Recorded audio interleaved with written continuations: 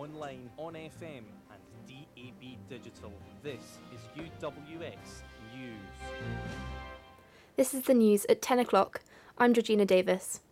The National Crime Agency have issued a warning saying that sex offenders are using online streaming platforms to target children. The warning comes after the arrest of nearly 200 suspected paedophiles during a nationwide operation in October. A campaign is now being launched to make parents more aware of the risks children face due to live streaming. UK rail fares are to increase by 3.4% in January. This is the biggest rise in fares rail passengers have faced in 5 years. The National Transport Union, RMT, have described this as a kick in the teeth for passengers. Prime Minister Theresa May is under pressure to break the deadlock in Brexit talks caused by DUP resistance. Mrs May had secured an Irish border deal with Brussels yesterday.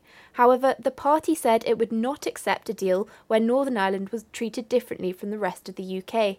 The Prime Minister is due to update ministers at a cabinet meeting later.